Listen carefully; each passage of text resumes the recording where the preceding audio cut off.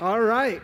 Good evening, New Creation Church. I am really excited. I don't know if I've ever been this excited to share a message. I don't share a ton of messages. That's first reason. But also because I'm just really excited. So I need to pray so this comes out clearly. So just bear with me. Father God, I thank you so much. What an honor to be up here on the stage at this podium in this church with these people, whether they're tuning in by live stream or whether in this building. Father God, I just ask that you would be seen today, that you would be known, that my words, even where I mess up and I say the wrong thing, I may stumble over myself, that you would be heard, that I would not be seen, Father, but that you would be seen and known through your word and your testimony. Father God, I thank you that we would leave this place transformed, Father God. I thank you for good soil that the seed would fall on tonight. I thank you for each person that hears, Father God, that they will receive the maximum yield on the seed that was sown in their heart, Father God, and we would not return the same, but we would leave wherever we're going from hearing this message better. Father God, I thank you for tonight, and I thank you for clarity. In Jesus' name, amen. So I was very honored before I knew this whole coronavirus thing was going to affect us in this way. And before Pastor Mark went to his conference, he asked Pastor Zane, Pastor Jonathan, and I into his office. And what was the context? We didn't get any context. Always a little scary. Pastor Mark, if you're watching, it is a little scary. But we get into that office, and he ends up telling us that Pastor Zane's going to teach Sunday morning, Pastor Jonathan's going to do offering, and Sunday night, I get to teach. Now, you see, it's Pastor Jonathan, Pastor Zane. It's just John P. I'm this 26-year-old, and I'm telling you, I'm extremely honored to be here right now. And I see it that way. I thank Pastor Mark.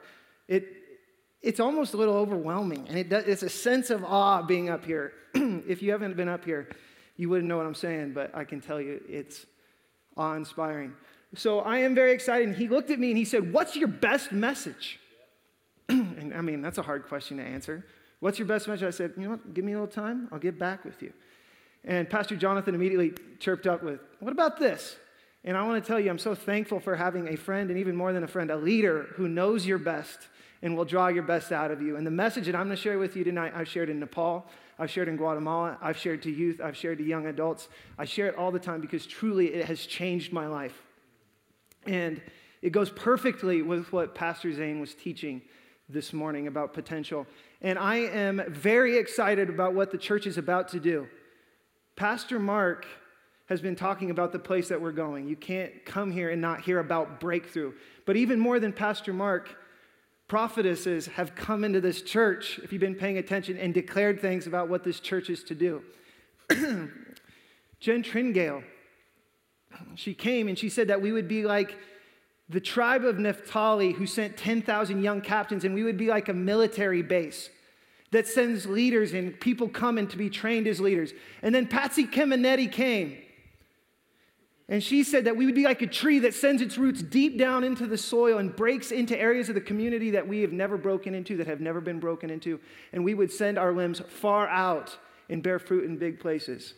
So first off, that's really exciting. Thank you. I've got a little phlegm in my throat. Let me get that real quick. It's really exciting.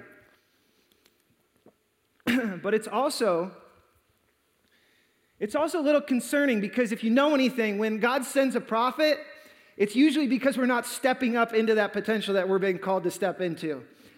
And we've been hearing about for a long time going into a spot of breakthrough. And I feel like this is the perfect time to step into a breakthrough moment and to be the church. And that's what I want to share on, because God has called us to influence. And this is one of the things that was revealed inside of me that caused me to live a life of purpose, of meaning, and of influence. And it starts with this guy named Edward Lorenz. Have you ever heard of Edward Lorenz? We have a picture of him. Here's Edward Lorenz. He was an MIT professor. And in 1963, he had a doctoral thesis that he presented to the New York Academy of Sciences.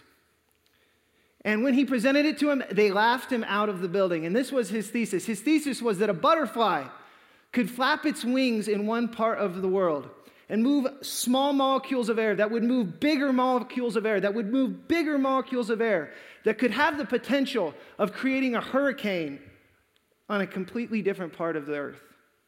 And they laughed him out and said, are you kidding me? That's crazy, because it was crazy. And for 40 years, it was just a topic of science fiction, and people laughed about it, people joked about it, people made fun of it. But physicists in the 90s started studying it. And they found out that Mr. Lorenz, Professor Lorenz, was actually right. And he wasn't just right with butterflies. He was right with everything that has matter. When anything that has matter moves, it affects the world around it, and it doesn't just happen some of the time. It happens all the time, even with people. And they actually elevated his theory to the status of law, on the same level as the law of gravity. It's called the law of sensitive dependence upon initial condition. But we call it the butterfly effect. And I remember thinking when I read that wow, a butterfly can do that?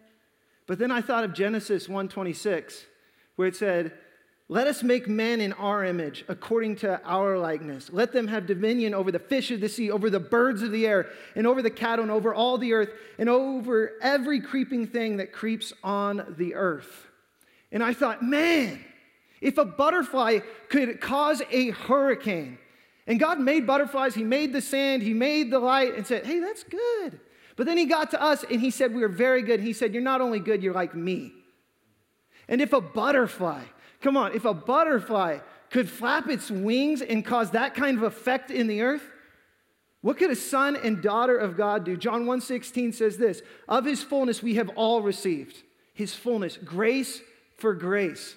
What could sons and daughters of God, filled with the grace of God and the fullness of God, fulfill on this earth?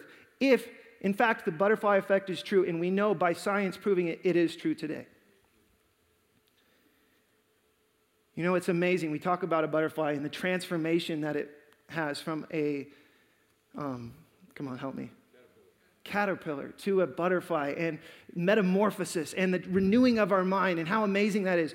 But I'm here to tell you, as I was just studying for today, God told me, as amazing as that is, it's nothing compared to a sinner getting born again and then grasping their potential, like Pastor Zane was saying, and actually stepping into it, because all of creation's waiting for it. Even the butterflies are waiting for Christians to step into what God has for them. So I remember, I'm so thankful for having godly parents. If you're a godly parent, keep the course. I was in my parents' house, and my mom had this book. It's called The Butterfly Effect, and a lot of what I'm sharing is from that book by Andy Andrews. And I was sitting down, and she just walked over and handed me the book and said, hey, start reading this. And I sat down. My parents have this beautiful view of Cyprus, and I read through this book, and I started crying because of the testimonies and the stories within this book of people that had a huge impact on the earth. And Pastor Zane said he loves pictures. Pictures inspire him to bring it about. I love that, but I'm a story guy. When I hear stories of people actually doing the Word of God and acting it out, it inspires me. I'm going to share some stories with you today. Have you ever heard of Norman Borlaug? Norman Borlaug was a Nobel Peace Prize winner for this. He hybridized corn and wheat seed to live in arid climates.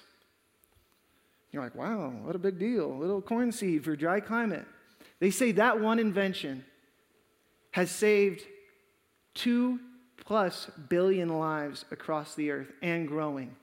Like, wow, that's amazing. But was it really Norman Borlaug? Or was it Henry Wallace? Who's Henry Wallace? Henry Wallace was the first vice president of Franklin Delano Roosevelt. See, he served 4 terms, and Truman was his vice president, but his first ever vice president just for 1 term was Henry Wallace. And Henry Wallace commissioned this little station in Mexico out in the desert and sent Norman Borlaug to that destination. And he gave him one job. Figure out how to get this corn seed in so we can grow it in dry climates. The world needs it. So Norman Borlaug gets the credit, but Henry Wallace was the one who commissioned it. So maybe it was Henry Wallace that saved 2 billion lives. Or was it George Washington Carver? You remember George Washington Carver, the peanut guy? Sweet potato guy? Well, when George Washington Carver was a college student at Iowa State University, he had a dairy science professor. And that dairy science professor had a 6-year-old boy. And that dairy science professor just loved George Washington Carver. And on the weekends, he would let his 6-year-old boy hang out with George Washington Carver. And George Washington Carver was his babysitter. And he would go out and he would take him on botanical expeditions. And he would show him when you put seed into the ground and it grows up and the effect it can have on people's lives. And we look at George Washington Carver, he flaps his butterfly wing and he affects all the world with peanuts. And then he flaps his butterfly wing and affects all the world with sweet potatoes. Then he just goes and babysits a 6-year-old boy and flaps his wing and saves 2 billion lives. There's purpose to our todays. Or was it Moses, though? Not Moses from the Bible. No, Moses, the farmer in Missouri. See, Moses lived in a slave state, and he was a slave owner. It's something that isn't real great about Moses, but it doesn't diminish from his story. I'm not saying slavery's right. And he had slaves, and he was in the Civil War, and he had slaves on his farm, and he was in a tough spot because though he had slaves, he treated them really well, so the South didn't like him, but he still had slaves, so the North didn't like him. But he was treating his slaves so well that this group of terrorizing raiders called the Quantrill's Raiders, they were the bushwhackers, they were actually the group that Jesse James rode with. They didn't like how he treated his slaves well, and they came into his farm, burned down his barn, killed all of his animals, shot people, and stole Mary Washington and her baby. Well, Moses' wife, Susan Carver, loved Mary Washington. They were best friends. She said, Moses, you got to find Mary. You got to find George. You got to find him. Go. And he's like, honey, I don't have anything left. She's like, we got to find him. We got to find him. So they sent messages out all over. 2 days later, they got a hold of the Quantrill's Raiders, and they said, you got to meet me 4 hours north in Kansas in the middle of the night. It's in January. We'll meet you there. So he only had one horse. It was a real nice horse. That's all he had left. That was all that wasn't destroyed. And he rode north to Kansas, and he showed up in Kansas in the middle of the night in January, and these men ride in on horses with torches, and they have flour sacks with holes cut in their eyes. And he's standing there with his only possession, his one black horse that he's willing to give up for whatever they're bringing him. And they toss him a burlap sack, and he catches it. They take his horse, and he gets down. He opens the burlap sack, and there's this naked, almost dead black baby boy that has whooping cough. And it's George Washington. He picks him up. He opens his jacket. He doesn't even have a horse to ride home. Puts the baby in his jacket, starts walking, and he's having a real conversation with God in this time. He realizes he's in a slave state. He realizes that the Civil War probably isn't going that well. He realizes that he gave his one possession for something that most people in that area wouldn't value. He didn't even know if that baby was going to live. He realized that he needed to make changes in his life. Really, he was in the in-between spot of should I do right, should I do wrong? And on that way home, he decided that this wasn't just going to be his slave boy. This is now his son. He has no mother. And I'm going to raise him as a son. And I'm going to teach him to honor his mother, even though she's dead. He's going to be one of my own. He walked all night and even into the next day, and he showed up to Susan. He sat George on the table and said, this is now George Washington Carver. A farmer in Missouri flapped his wings, saved 2 billion lives. We go, wow. Now you go, John, that's great, but maybe it's an anomaly, John. Hey, I get it. Out of the mouth of 2 or 3 witnesses, let every word be established. That's in the Bible. I've got one more story for you. It's by a man called Joshua Chamberlain. Maybe some of you have heard of Joshua Chamberlain. Here he is. He was a 34-year-old school teacher, and this year it was 1862. It was July 2nd. It was really hot. And he wasn't a school teacher in this moment. He was a colonel in the Union Army. And he was on the far left side of a line of 80,000 men that went over hills, through farms. And that day, he stood on Little Round Top. And the colonel came up to him, a higher-ranking colonel came up to him and said, you have one job today for your men. You don't let anyone through you. If the South gets through you here, they gain the high ground, 80,000 men will die if they get through you today. He says, wow. Started to feel the weight of that. It's 2:30 in the afternoon. The 15th and 47th Alabama Regiment start hiking up Little Round Top, and he pushes them down. Earlier that day, they built a thigh-high wall, just trying to get a little bit of separation, raise a little bit of a standard against the enemy. They pushed him down the first time. They come right back with a second wave, pushes him down. Third wave pushes him down. On the fourth wave, Joshua Chamberlain's out in front of his men, and he's leading, and suddenly got smacked dead on, and he hits the ground, and he's laying there, and he's rolling over. His heart's beating, his testosterone's going. He's trying to find where he's bleeding, and he realizes that he's been hit directly in his belt buckle, and he's fine. Gets back up and pushes him down a fourth time. And he said after that fourth wave, he felt really bad for his men because he was a professor of rhetoric. He knew nothing about military. He just went to the recruiter and said, hey, there's a war. People are telling me to move to Europe because I'm a really good professor. I speak 10 languages, but I feel led to help my country. And they said, great, we'll make you a colonel. He's like, oh, man. So he said all his men, all he really had was he was really stubborn. And he said deep within himself, he had a big inability to do nothing. He would always take action. And he realized that he might die that day. He said that was a very real option, obviously. But I determined within myself this one thing. I would not die with a bullet hole in my back. See, he was a believer. He would carry a picture of his wife in his jacket and a Bible in his jacket. He said, I would be at least like the Apostle Paul, who said, this one thing I do, I press toward the mark of the high calling. Pushed him down a fourth time. Guess what the South does? It comes up a fifth time. This time they break through the wall. And they don't have long-range firearms back then. They have, gunpowder pounding in. They're breaking through the wall, and they're punching each other. They're throwing rocks at people. They're stabbing each other. You can't see the gun smokes everywhere. Really drains their morale. But they, again, for a fifth time, push them down the hill. See, Joshua Chamberlain in his 20th in Maine, they started 6 months earlier in Bangor, Maine, with 1,000 people. They started that day at Gettysburg with 300. After 5 waves, they were down to 80 men. Still with the same charge that they had that morning. Don't let anyone through you. You can't let anyone through you. 5 waves have come. He's standing there. He's wondering what to do. Some of his higher-ranking people come up to him and says, Joshua, what's going on? And he goes, I don't know, but what's what we need to do? We need to pick up ammunition from the dead and wounded because we're running low. He said, sir, we did that last time. Some guys only have 1 or 2 rounds, and we don't have any more coming. Now listen to this, parents. There's a 12-year-old boy that would travel with them. They didn't have drones. That 12-year-old boy was the lookout. He would climb trees, and he would look down at the hill. And he looks down at the hill, and he sees the 15th and 47th Alabama, but this time he sees a Texas regiment walking over to the 15th and 47th in Alabama. He said, sir, they're gathering again, and there's more this time. Joshua's like, what am I going to do? And his high-ranking officials come up to him and say, sir, it's time to retreat. He said, we will not retreat. He said, sir, what are we going to do? We don't have any ammunition. And the boy shouts out, they're coming up the hill, they're coming up the hill. And here come the rebel soldiers, they're coming up the hill. They got their gray uniforms on, they got their high-pitched yell, the scream, the rebel yell, and they're screaming, they're hiding behind, they're shooting. And Joshua's just sitting there, and I'm sure everything seemed really fast, and I'm sure everything seemed really slow. And he stood there, and his brothers are there, and they're yelling, Joshua, do something. 2 of his brothers were also with him, all 3 brothers. And he went to one of his older brothers and said, hey, you tell little brother, keep his head down. This could be a very bad day for mom. Joshua, do something. And suddenly, in the silence, and as you hear the screams coming, he goes, fix bayonets. Fix bayonets. He's like, all right, execute a great right wheel of the entire regiment, swing from the left, go now. And there was a very young flag bearer who was not new to war either, just a guy. And he leans over to one of the battle-hardened guys and said, what is a great right wheel of the entire regiment?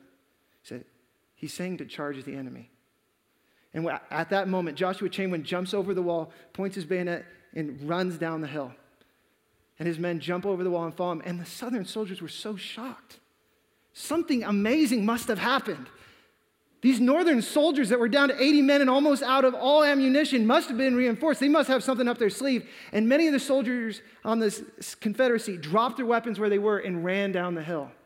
And within 5 minutes, 80 of Joshua Chamberlain's men had captured 400 of the Confederate soldiers. And he had his knife on the leader of the Confederate army at the bottom of the hill. You're like, wow, what an amazing story. But when we study history historians said if Joshua Chamberlain, that guy right there on our screen, just like you and me, that school teacher, that professor who didn't know much, if he wouldn't have made that move, the Union would have lost the Battle of Gettysburg.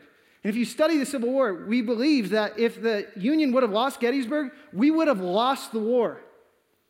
So you think, If we would have lost the war, we would have had two countries here, you know. We'd have to cross the border somewhere around Missouri, go, and there'd still be slaves. But that's not really what historians think would happen. They think we would have been divided up into 9 and 13 different colonies. We would have multiplied into all these different countries. So fast forward a little bit. Fast forward to the 1940s, late 1930s, when Hitler's moving from one direction and the Japanese are moving from another direction. And they can just go, and they're running roughshod over the earth. There wouldn't have been a country populous enough or large enough to defeat them. One 34-year-old school teacher took a stand that still is affecting us today.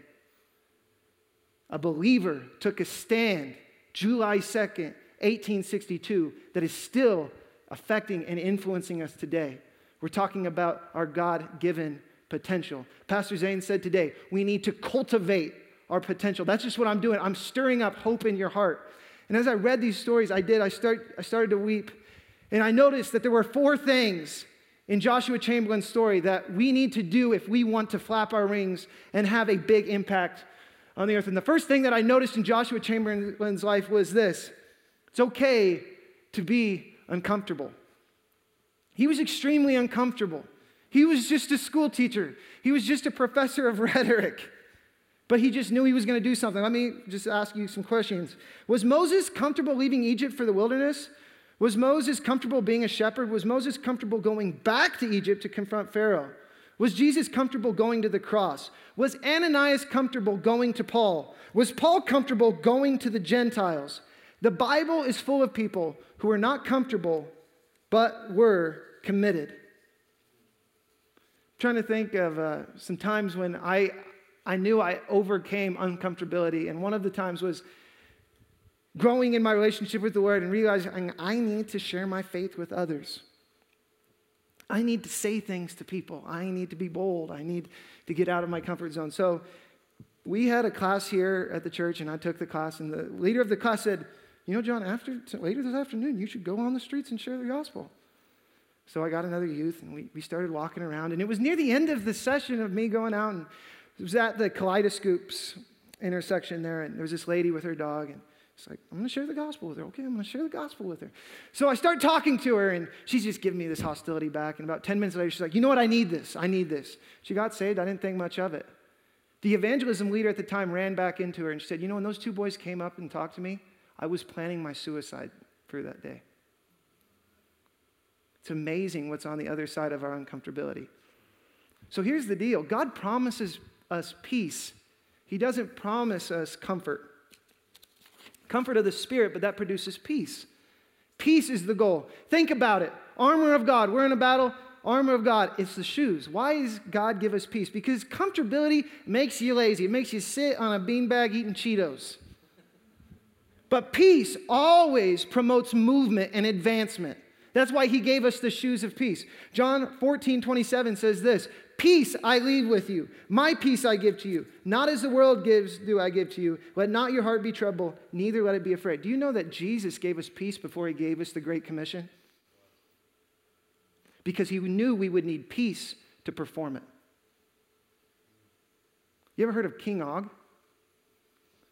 So we're talking about the in-between, and we're using a lot of examples of the children of Israel going from Egypt, which is a type of their past in the world, and going to the promised land. And on their way to the promised land, they had to go through different areas, and they went through Bashan.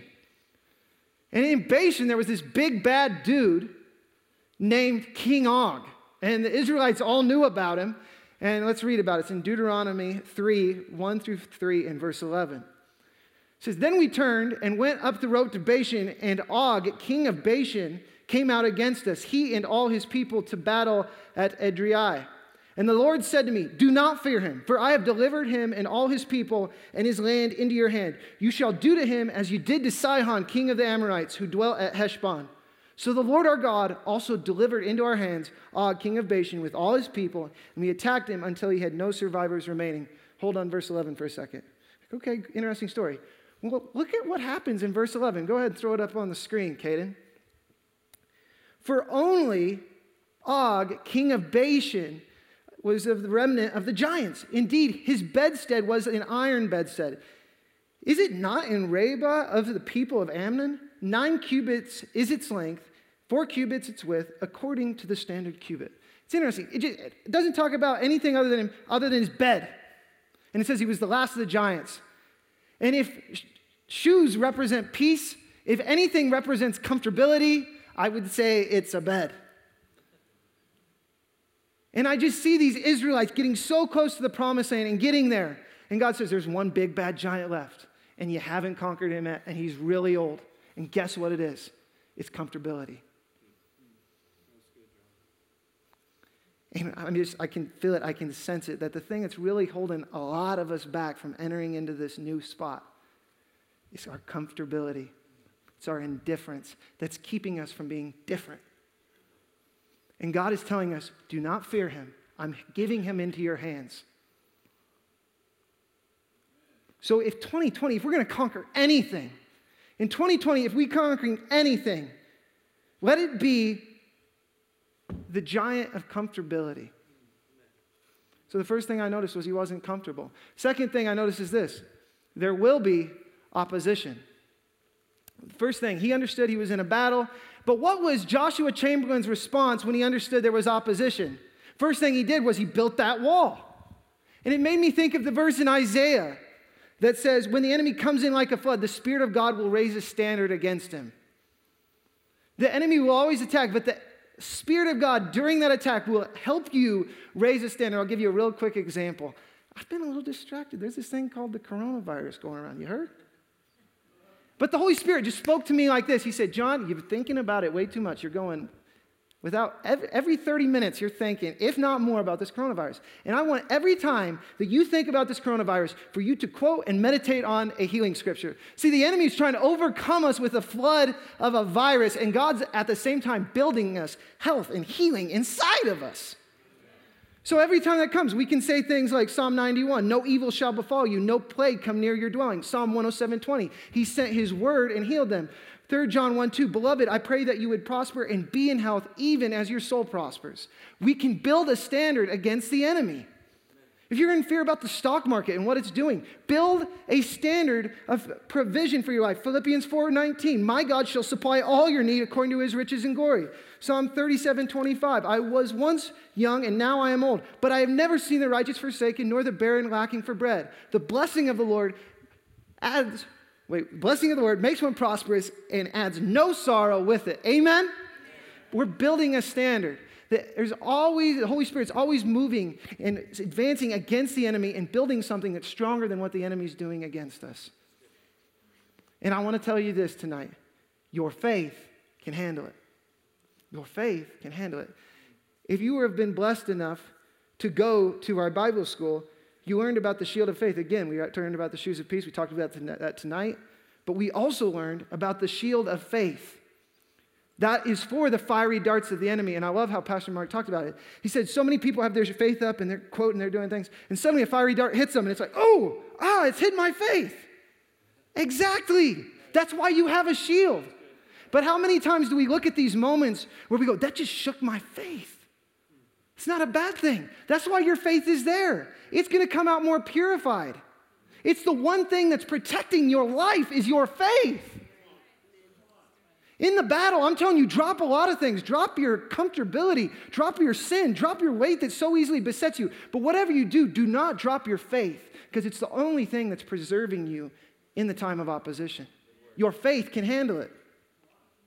The third thing I noticed about Joshua Chamberlain is that when he got hit in the belt buckle, he got hit right square in the belt buckle. He fell down, shook him up. He got up and he pushed the enemy down. So the third point is this: never stay down. Get up. Proverbs 24:16. Proverbs 24:16 says this: a righteous man may fall 7 times, but the wicked shall fall by destruction. Come on, David had an affair and then killed someone. Peter denied Jesus. Paul killed people. What is your mess up? I'll talk about my mess ups. I'll be honest, one of the biggest uncomfortable situations I've ever been in my life is working here at New Creation Church. I grew up with a family that does the exact same things that I do now, and their experience of me working with them was John is not cut out to be outside. I remember going over the bridge in Glenwood with my older brother who never shies from the truth when he speaks with me. looking at me and saying, John, whatever you do, get yourself a 68-degree office and stay in there because you're not cut to be outside. And I remember knowing that God called me to New Creation Church and that I was not to go to Bible school. I was supposed to be here and learn and maintaining working here. And the second year of working here, going to dinner with the young adults, and Pastor Jonathan was there, and he said, I was talking to my dad, and he said that your one job this year is just going to be all day pulling weeds outside in the rocks. And I just thought, is there a way out? Is there a way out? Is there a way out? Thank God that I didn't get out. You know what one of the main things is? We think of overcoming our comfortability. Like, John, like you went to Africa and hiked the tallest mountain. No, one of the most uncomfortable things you can do is stay where God's called you and endure things and see the promise. So many of us are trying to leave uncomfortable situations when God's telling us to persevere and see the victory on the other side of it. But in that process of learning how to work outside and do things, I've had a couple moments here at this church. I'll name the first one. This is in chronological order. We had an awesome youth event. It was one of my first youth events to have. It was a lock-in. We had 92 students. It's the most we've ever had at a lock-in. And I felt really good about it, but I had zero sleep. And we're putting stuff away, and we're moving everything, and I'm just walking through my day like, man, that was a good event. John, you killed it. And, I get to play guitar. Somebody asked me to play guitar in their wedding. They're having a wedding rehearsal, and I play guitar, and I'm still feeling kind of good. People are taking my picture. Jonathan's taking my picture. It's in a hangar with all these airplanes, and I'm like trying to look cool. And suddenly somebody says, did you hear what happened at the church? And I go, no. I said, we walked in, and there was a fire underneath the stage. We smelled this smell. We smelled this burning, and we're like, where's this burning coming from? They literally opened this door right here and saw an amplifier on fire under the stage. And immediately, I flushed white, and I remember being in there, turning on a halogen lamp right next to David's amplifier and closing it all up. And I showed up. Later, I'm like, oh my goodness, I need to get to the church. I show up. Every door is open. They have massive fans. Phil Fetchick is here with air freshener, just going, poof, poof. And I walk right up to Pastor Mark, and he opens his arms and gives me a big hug. And for weeks, Pastor Mark had to announce, I'm sorry that it smells like a cigar box here at the church. And I'll tell you, you remember those old Southwest commercials? Want to get away fast? I felt like I was in one of those commercials. Okay, that's screw up number one. Let's fast forward a little time. We're building the preschool. And have you ever seen somebody put in a leach field for a big commercial building? It's amazing. This thing is huge. How big was that? Like 100 feet by 60, or was it even bigger than that? Way bigger than that, Pastor Zane. I'm trying to limit my mistake. Probably shouldn't do that. So probably like 4 feet deep, 3 feet deep, massive square in the ground, huge infiltrators there, and it's right next to one of our irrigation lines. And I'm like, I'm the irrigation guy. I don't care that construction's going on here. I'm going to maintain this thing. Show up one morning, and all 3 feet of that, is filled with water, and it's overflowing in the hill. I had flooded with tens of thousands of gallons of water, that whole infiltrator field. And I'm just pacing, oh my gosh, oh no, this didn't happen, this didn't happen. So we wait a whole week, it dries out. I show up one morning early to pray. That looks a little weird on the hill. I walk up the hill. I had done the same thing and flooded it a second time. Another tens of thousands of dollars. I don't want to say. Let's not go there. Tons of water just flooding from the hill. People are like, what is John doing? And I just wanted to get away fast. I wanted to quit. I tell people, I should have been fired. They go, no, John, you're so great. You're so amazing. I said, no. Then I tell them those stories like, yeah, you really should have been fired.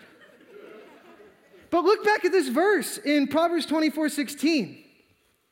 A righteous man may fall 7 times, but the wicked shall fall by destruction. Both sides are falling. The only difference is the response to the falling. My failures won't define me. My response to my failures will. And I realized I had screwed up here, but I want to let you know none of you have defined me by those 2 mistakes. Because I decided I'm not leaving when it's uncomfortable. I will get back up. So I encourage you, don't be defined by your failure. Be defined by your response to your failure. The last thing I got out of this story was don't trust the crowd. We live in a constitutional republic. We don't live in a democracy, but we have democratic principles here. And we love to get data analytics. We love to see what the majority says. And I'm here to tell you that the majority is not always right. Think of Joshua Chamberlain. All of his men were like, oh, so Joshua, we're turning around, right? There's no way we can take on these 400. Look, the Texas regiment's coming up the hill with them. We hardly beat them last time. We're out of ammo. All Joshua Chamberlain knew was the word of his leader, and that spoke more than any of the words of the people around him. So this is a time to really look inside of us and consider some things. Look at this, Proverbs 14:12. Give you some time to turn there. It says this, there is a way that seems right to a man, but its end is the way of death. Let's go to Matthew 7:13 through 14.